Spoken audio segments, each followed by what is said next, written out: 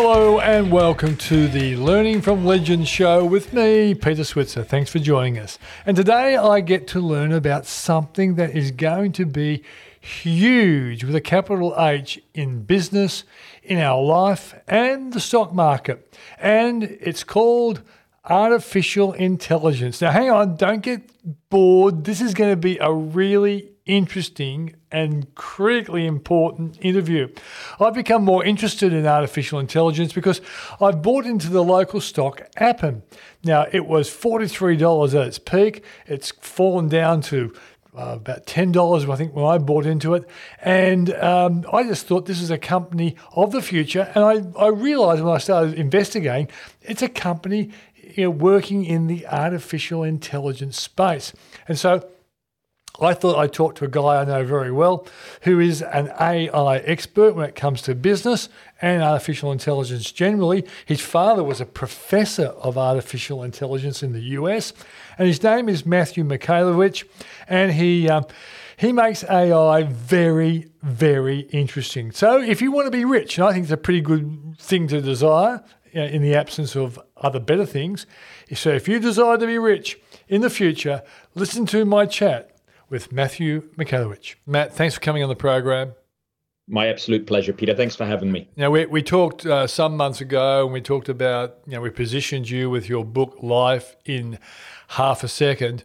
And for those people who've never come across Matthew Michalewicz, unlucky as they are, tell us about the book just in a nutshell. I've been an entrepreneur all my life, and I've collected scientific studies around success. And Life in Half a Second is a summary of the 5 primary drivers of success that are proven through research that you can point to and read.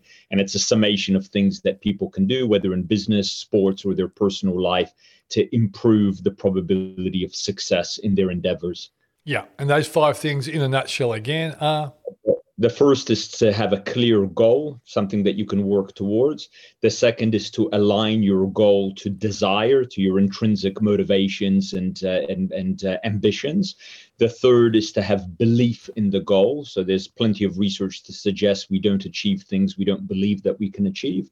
The fourth is knowledge. Knowledge is a deterrent for many people. They don't know how to achieve their goals and they stumble along the way. And the last is action, to take systematic daily action towards the goals that you've defined. One of my favorite quotes comes from Muhammad Ali, and I'm sure you come across it. And it goes, the repetition of affirmations leads to self-belief. And when that belief becomes a deep conviction, things begin to happen. That's exactly what I thought about when I thought about those 5 factors. Yeah, that's a great quote. Very, very good.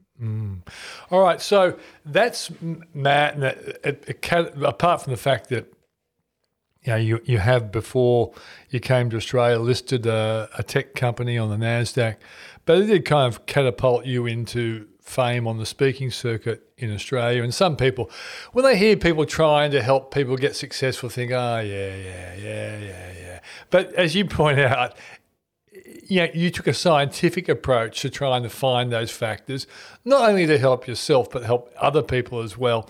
And people have loved the book and people have loved the stuff you talk about. But deep down, there is something very, should I use the word scientific? You might catch me out on that, but you certainly are a technical kind of guy. And your latest book is called The Rise of Artificial Intelligence. Yeah. All right. Now, so tell us why you wrote the book first up. Yeah, so I've been in artificial intelligence all my life because my father has been an AI scientist all his working life. So since I was 6 years old, I spent my childhood in universities listening to lectures on neural networks and machine learning and Turing tests and so on. So having been around that all my life, I guess it was inevitable or probable that I would go into business in that direction. And for the last 22 years, I've been an entrepreneur running software companies that use artificial intelligence to improve decision making. And this book is really how the field looks today, what AI is and isn't, where it's going, and most importantly, what it means for business managers, the so what question. There's a lot of hype and and talk around artificial intelligence, but really, what does it mean for business people, and what's the relevance, and why they should be paying attention? Yeah, and I think when people hear words like artificial intelligence, they say, "Oh yeah, that's stuff for scientific type people, but not for normal people. It's for big business, not medium or small business." And I guess I want to flush all this out with you because you're not a scientist, really, are you? You had more like a business background at university, but of course, as you say, probably your parents even raised you on artificial intelligence, and that's why you turned out to be such a perfect human being. I'll have to record this and put this on my LinkedIn profile as the ultimate endorsement, Peter. But I think the upbringing that I had led me to think in an evidence-based way. So even that last book, Life in Half a Second around success, it's an approach from an evidence-based scientific point of view. So even though I'm not a scientist, I have a degree in corporate finance, I think about things from a data perspective, from an evidence perspective, rather than just hype or misconception. Okay. I want to talk about the business that you've created, which in the not too distant future will be floating, correct? Correct. Okay. Yes. So we'll end up on that. So for all those people out there who love to make money, I'll keep them dramatically on a string, waiting for the name of the company and what it's going to do and when it will list and all that sort of stuff. But it does actually, what I want to do beforehand is establish your credentials around artificial intelligence. And anything I know about artificial intelligence has been pretty well inspired by our conversations over the years and whatever. How long has artificial intelligence actually been around and being used by governments and big business? It's actually a very old field, so more than 70 years old. So it predates most of us, and it is an attempt to replicate really the human body, the human experience. And the field is broken into 4 areas, and each area has had application areas for decades, uses in business and in government. The first area is robotics, the attempt to replicate mechanical movement. The second area is computer vision, which is the attempt to replicate the visual system of the human body, image recognition, and so on. The third is communication or natural language processing, Siri, Alexa, Google Home. That's a big branch of AI. Yeah. And the last is cognitive systems or cognitive computing, which is an attempt to replicate certain brain functions like inference, deduction, decision-making, and so on. So if you think of these 4 very big fields, you can, like you probably have an iPhone, Peter, you use Siri. I know many listeners will have engaged with natural language processing devices. If you go on Facebook or any of the big social media sites, they'll use vision recognition algorithms to recognize people's faces, or even the iPhone does that. Robotics has been around for decades, and cognitive algorithms have also sat behind the scenes for since the 80s in systems and in government, if not the 70s. So what's changed is it's really become popular recently, but it's been around for a long time. It's funny, when you were in the USA as a young man, and I was in Australia as a young man. This might be a stretch because there are a few years difference between you and me, but there was a television show called, was it Lost in Space? And the robot there used to talk to the bad scientists who had been lost in space. It was Gilligan's Island, basically, in space. Yes. People who used to watch that might have forgotten that the father in that, I think their names might have been Robinsons as well when I think about it. The father was actually the guy who played Zorro in the great television series of the same name, which always was a credibility problem for me because I love Zorro. How he ended up as a father in the Robinsons on Lost in Space was beyond me. I couldn't take it. But that robot was talking to and the robot could really have a conversation with the bad professor who was, always plotting against the family. That was artificial intelligence, I guess. Yeah. It's that's the ultimate goal of artificial intelligence, is to really replicate a structure that you can interact with, that you wouldn't be able to tell that it's not a human. That's even the essence of the Turing test, that you're engaging in dialogue with a computer and you can't tell the difference between that dialogue and conversation and a real human being. This is the ultimate goal, and I think we're some ways from that. Yeah. So let's start with that then, and I kind of presume that that's just like the entertaining aspect of artificial intelligence, but there would have been, I guess, the CIA would have had an interest in artificial intelligence. I would have thought, the big corporations of the world trying to work out everything they can to maximize the success in a competitive world, they would have been using AI for a long time. Is that true?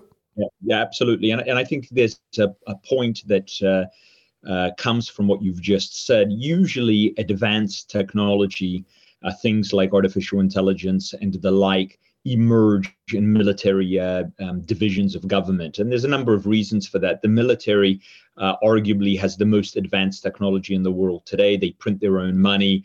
It's classified. We won't even know about it until sometime in the future. And once it moves into the mainstream, into business, there's usually a very natural progression of how this technology filters into the general market. It first starts at the very big end of town with very big companies, and it starts with financial services first. They print their own money as well. And from banking, insurance, it moves into telcos, big retailers, and so forth. And it keeps moving through these industries until it finally ends up in distribution, wholesaling, manufacturing, and it moves across the industries and down in size at the same time. That's how technology moves or is adopted in the business marketplace. What's changed over the decades past is the speed of adoption is faster than it is before. Technology moves through the markets faster, but the curve and the way it moves has remained unchanged. It's very, and the reason it makes perfect sense. All the money is in government, then it's in financial services, so it's progressing where the resources are, and companies that are big have more resources than companies that are small. So it's a natural progression of how technology unfolds in the marketplace. I want to come back to that because I think that's going to be a really important part of this interview, is to understand how artificial intelligence and all the robotics and all the things that you talked about will actually filter down to medium and smaller sized businesses, and how long you think it might take. But before I go back to that, I just want to, as I was listening to you, it reminded me of a course I did at University of New South Wales many years ago, and it was a great course. It was actually about the role of science in economies and economic history. And the point that the lecturer, who was a guy called Ian Inkster, who was a guy who came up with the idea of the multi-function polis in South Australia, which never really got off the ground, but was a great idea. But I'm sure you would have come across the multi-function polis suggestion or innovation that was suggested at the time. But Ian made the point that so many of these great earth-shattering scientific and technological creations actually started in sci-fi. And a lot of the sci-fi writers are, in fact, probably second-rate scientists, but were so preoccupied with what is possible, they then wrote about it, and then real-life scientists made it happen. Is that pretty well true?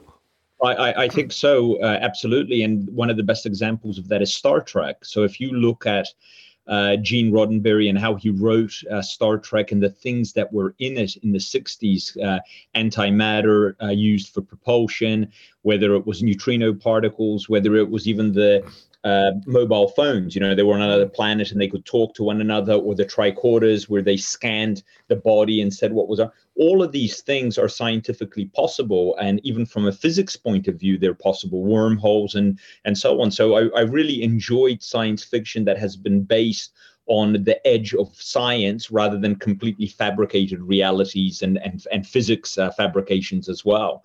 So in many ways, the world has caught up to what Star Trek first displayed in the 60s and 70s. Okay, let's go back to that issue that AI and all its associated offerings, will eventually work right through all sizes of business. And probably a good way of explaining that, because I think people can get their heads around why big businesses might be using artificial intelligence. And one of my favourite from my area of expertise, and I know I share the book with you, Principles by Ray Dalio.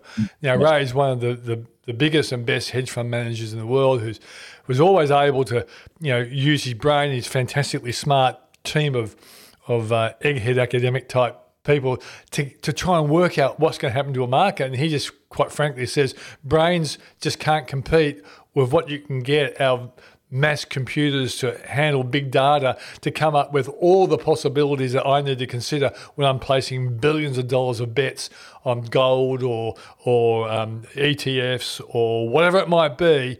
He said he does it better because of artificial intelligence. Yeah, I agree. Okay, so that but you can understand that. But you first explained to me how this could be applicable to lots of businesses when you started to describe to me what your new business, which ultimately is going to float, how it started, the first customers. I think one of the first customers you talked about, I think was it the South Australian Police Force or PDS, one of the suppliers of food. Can you talk us through that story when you first started this business and what you tried to do? It just seems so logical that businesses would like it. Yeah, the general philosophy we have, and there's 2 points that you've made, and I'll address both of them. I always view artificial intelligence, and I make an analogy to any technology, that it will be commoditized over time. It will become more accessible, will filter down in the marketplace, and sooner or later, everyone will have it. And the analogies for that is, look at the calculator, Peter. When the calculator came out, whenever that was, 60 years ago, 70 years ago, it was prohibitively expensive, yeah. 10,000, 20,000 for a calculator. And if you had a calculator, you had a competitive advantage. You could do calculations faster. Then everyone had a calculator. And then the computer came about, and the computer was prohibitively expensive. But if you had one, you had a competitive, and so on and so on, spreadsheets, etc. AI is the latest calculator, the latest computer, the latest spreadsheet. It can calculate, just like your comment about Ray Dalio from Principles. It can make those calculations faster, look at the probabilities, analyze scenarios, recommend courses of action better than anything before. And today, it's still expensive, not as expensive as it was 20 or 30 years ago, but it's still expensive. And hence, those that buy it usually come out with a competitive advantage versus those that can't afford it at the moment. But over time, it will be like a calculator. Everyone will have it. And it will go into every area of business, and in many ways, many areas of our life as well, because when you're able to calculate the probabilities and different scenarios and different outcomes and recommend courses of action, what that leads to is improved decision making. And if you think about business, Peter, or even life, the quality of our future is often defined by the quality of decisions we make today. So, yep. Right, whether they're investment decisions, which you're an expert on, whether career decisions, relationship decisions, these decisions we make impact the quality we experience in the future. And so in business, the same principle applies. The quality of a business's future depends on the quality of decisions that business is making today, that its employees are making today. And the world has become so complex and so noisy and dynamic and fast, for lack of a better word, that you really need some kind of more sophisticated technology to interpret all of this and help these companies and people make better decisions. And one of the first customers of the company, which you will reveal, I almost said the name, but no, you can say it now. I think we'll give them a sneak. Yeah. It's a great name. The name of the company is Complexica, and our first or one of the first customers was a business called PFD, which is about a $2 billion company in Australia that distributes food products to cafes. We see their trucks everywhere. PFD. Everywhere. Yeah. A white truck with the red logo. It's one of my favorite companies. But think about all the decisions that they need to make every day. How much stock to order, what kind of products to offer to customers, how to price those products, where to send their salespeople, website decisions when people come to the website to order, what should be offered, how they should be bundled. Continuously thousands of daily decisions. And if you could just improve these decisions every day, you can really improve the outcomes that these businesses achieve. So I'm a big believer that in the future, everyone will have it, and AI won't be the exciting technology that it is today. It will be a boring technology. It will be something that there'll be something new, and it will pervade every element of our life and business as well, Peter. Yeah. Okay. So when you started to work with PDF, what was pardon? PDS, PFD. There was there actually was a PDF. I'm sure. No, maybe I'm wrong. No. You're right. And PDF is the Adobe program for documents. No, but I also think before PDS, before you were born, there was a PDF health store. Maybe I'll check that one out. I'll put that to the side just in case I am being caught in a technological time warp. All right. So, but when you first pitched to them what your artificial intelligence program could do, see, you've been talking to a normal person here, wouldn't you? A normal person, yeah. It could have been the CEO or COO, or it could have been someone's making big decisions. Yeah. It could have been just the guy who had to make all those decisions about ordering and whatever. How did you pitch it to him or her so they could get the potential of what you're offering? I think the pitch is quite simple. In whether it's a PFD or any company, you usually can identify a commercial opportunity that they're not realizing at the moment. That might be improved margin, improved revenue growth, whatever that tangible business KPI is. And then the next thing that you can say is, why aren't we capturing this improvement in our performance at the moment? And the reason might be is, God, we have 100,000 customers, we have 100,000 products, we have millions of pricing files, we have 70 warehouses, 1,000 trucks. There's all of these moving pieces, and there's really no brain in our company capable of computing all of this in real time to inform us what these decisions should be to achieve the commercial outcome. And then the final part of the pitch is, well, here's an engine that's capable of making those calculations 24/7, 365, so that you can capture the commercial value that isn't being realized at the moment. So I think all of these conversations should start with the business outcome that you're achieving, then talk about the business problem that is preventing the outcome, and lastly, the solution that's going to solve the problem. Okay, so listening to that, because I'm a person who does think in pictures, I'm thinking of it like a really big machine with a spout at the top, and so they can just pour all this information about this business, from everything from trucks to drivers to stuff to buy and stuff to sell, and just throw it all in. And when you put it in they crank it up, and then they this is really a complicated machine. They have a little place where they can type a request and say, how can I make sure I'm getting the best out of all my trucks? And by posing that question, are you saying that potentially an AI program could probably answer that question for them?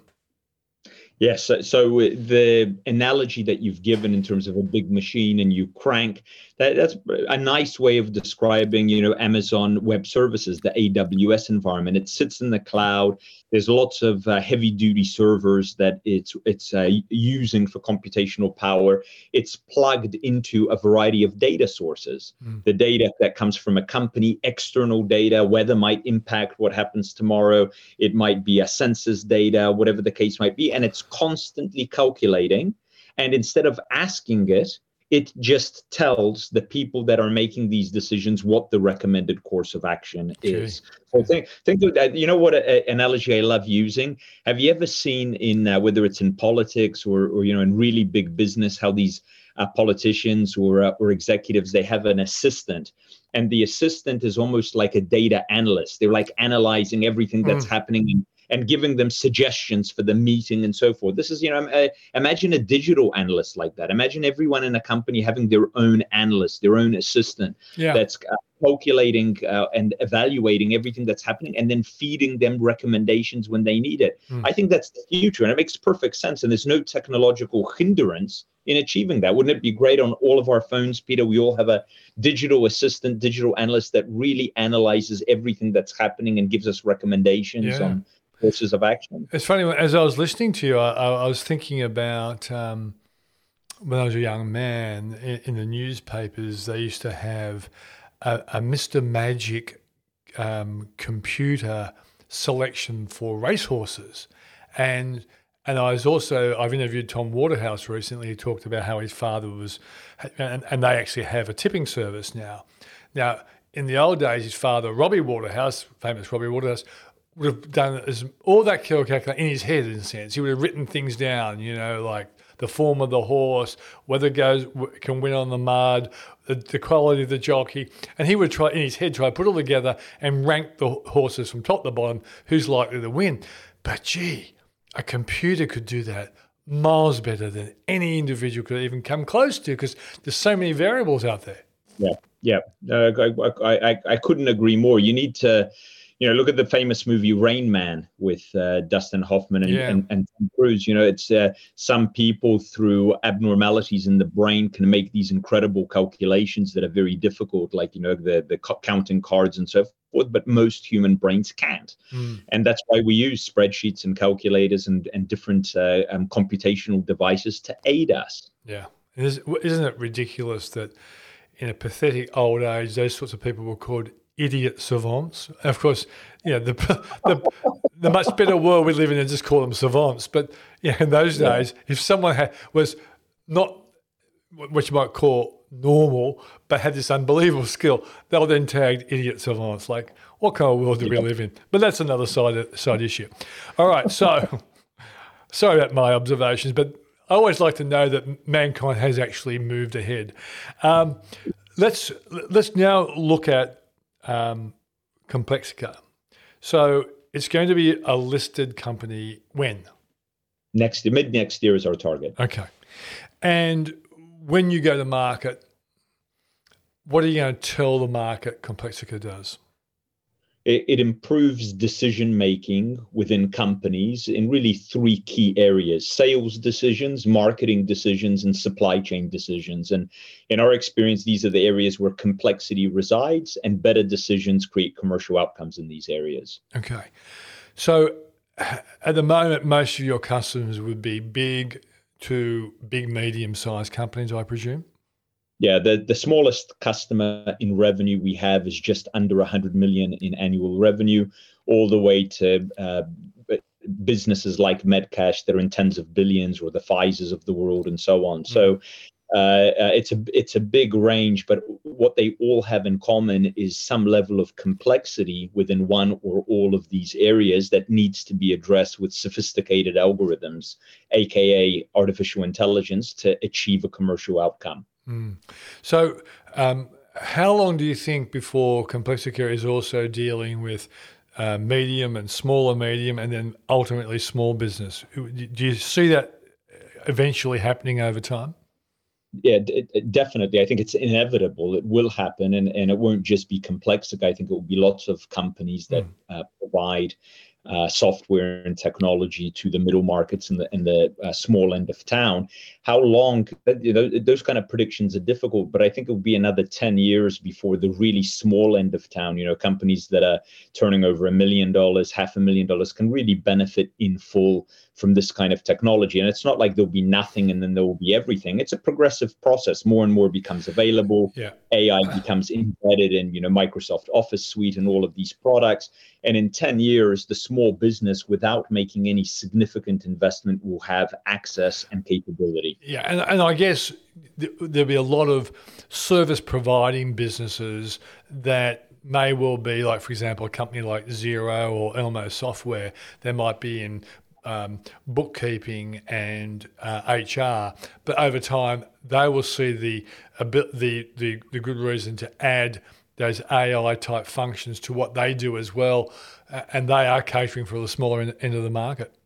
Exactly, that's absolutely spot on. So if you Xero is a good example. If you think about it, touches the epicenter of small business, which is financial records and transactions and so forth. There would be so many obvious places where some intelligence put into that application that can provide guidance, recommendations, insights, etc., would be of enormous value. And then you think about every company doing that over the next 10 years, it empowers small businesses with the technology. Yeah, and I guess then the fact that there's a potential demand from those sorts of companies to provide it to small businesses, then the technological research to try and reduce the cost, as you pointed out, calculators were very expensive, and all of a sudden calculators became cheaper. AI over time will become cheaper because something discovered for a big company eventually will be rolled out for a whole bunch of companies, economies of scale, and so on and so forth. Exactly. When I was graduating from the university in the mid to late 90s, a website for a big company might cost $1 million to develop. And it was HTML programmers, and it was a big deal. Even when we were a startup and we got a basic website built, and this was the year 99, Peter, it cost us $100,000 USD, $100,000 to build. How much can you build a website for today? You can build one for $500 or $1,000. Everything is commoditized. Everything becomes accessible. Mobile phones, remember when they were in a briefcase? They were a brick, they cost $10,000. Everyone has one now. And the famous quote is that the mobile phone today has more computing power than when NASA put the man on the moon. More computing power than all of NASA when they put the man on the moon in everyone's pocket around the world. So AI, it will follow that trend because all technology follows that trend. Okay, is there anything else you think we need to know about Complexica? No, I think you've covered it. It's software to improve decision making and achieve commercial outcomes. I think one interesting side note, just to mention on AI, however, is there's an enormous amount of hype and an enormous amount of misinformed people, because ultimately, newspapers, whether they're digital or in print, they'll sell more of them with stories like AI will automate half of jobs, AI will take over the world, AI will do this. That sells more newspapers rather than AI might never happen, or AI might happen in 100 years, right? You're not going to sell a lot. So I think that's just an interesting point, that the reality of AI is a lot different to most people's perception from what they've read. Yeah, and you've opened up a Pandora's box for the media. But when we open this box, is it as scary? Is AI as scary as the media portrays it, in terms of they're going to take away all these jobs, everyone will be unemployed? First, I don't think AI is as scary as the media portrays it, because I've lived inside of universities and kind of seen the state of the art of where it's at. And we're an enormously long way, Peter, an enormously long way from even beginning to approximate the human brain and it being a real concern. And in terms of taking away jobs, or that is the fundamental goal of a corporation, of any capitalistic market, and corporations in particular, their directors have a fiduciary responsibility to increase the value of the enterprise, become more competitive, increase profits, increase market share, and so forth. And hence, because of this nature of capitalism, they will always look for ways of automating jobs, becoming more efficient. And AI is just one of many, many technologies that will be considered, from 3D printing to machine data to all kinds of things. So I think AI has unfairly gotten a lot of let's call it bad publicity for being this evil technology that's going to automate everyone's job away, and everyone should be afraid of it, where we're automating jobs away without AI every day, and have been for the many last decades past. It's just the nature of capitalism. I do think that, if I recall, there was an economic theory that as technology improves, we actually will end up with more income and more leisure time. And in that leisure time, we'll go to hotels and resorts and fly. Take the coronavirus out of the way. But in actual fact, the trade-off between how many hours we work and the lifestyle we lead could actually be enhanced by AI rather than disenhanced, if such a word exists. Anything is possible in terms of the future and how it unfolds. And I remember, I think it was in the 50s when they talked about the 80s. In the 80s, we were supposed to work 20 hours a week or 10 hours a week, and would there be one day a week working, and there'd be all this production that happens in automated ways through robotics and so forth. So and obviously none of that has really come to be other than quality of life and lifespans kind of extending. So I think it comes down to government policies, to how societies are structured, redistribution of wealth, and many complex issues like this that ultimately dictate the kind of lifestyle we'll enjoy as human beings. There's a reality that might be in the future that 1% of 1% of people own everything, and the other 99% are working for minimum wage for that. Anything's possible. Yeah. And I've got a really good idea, Matt.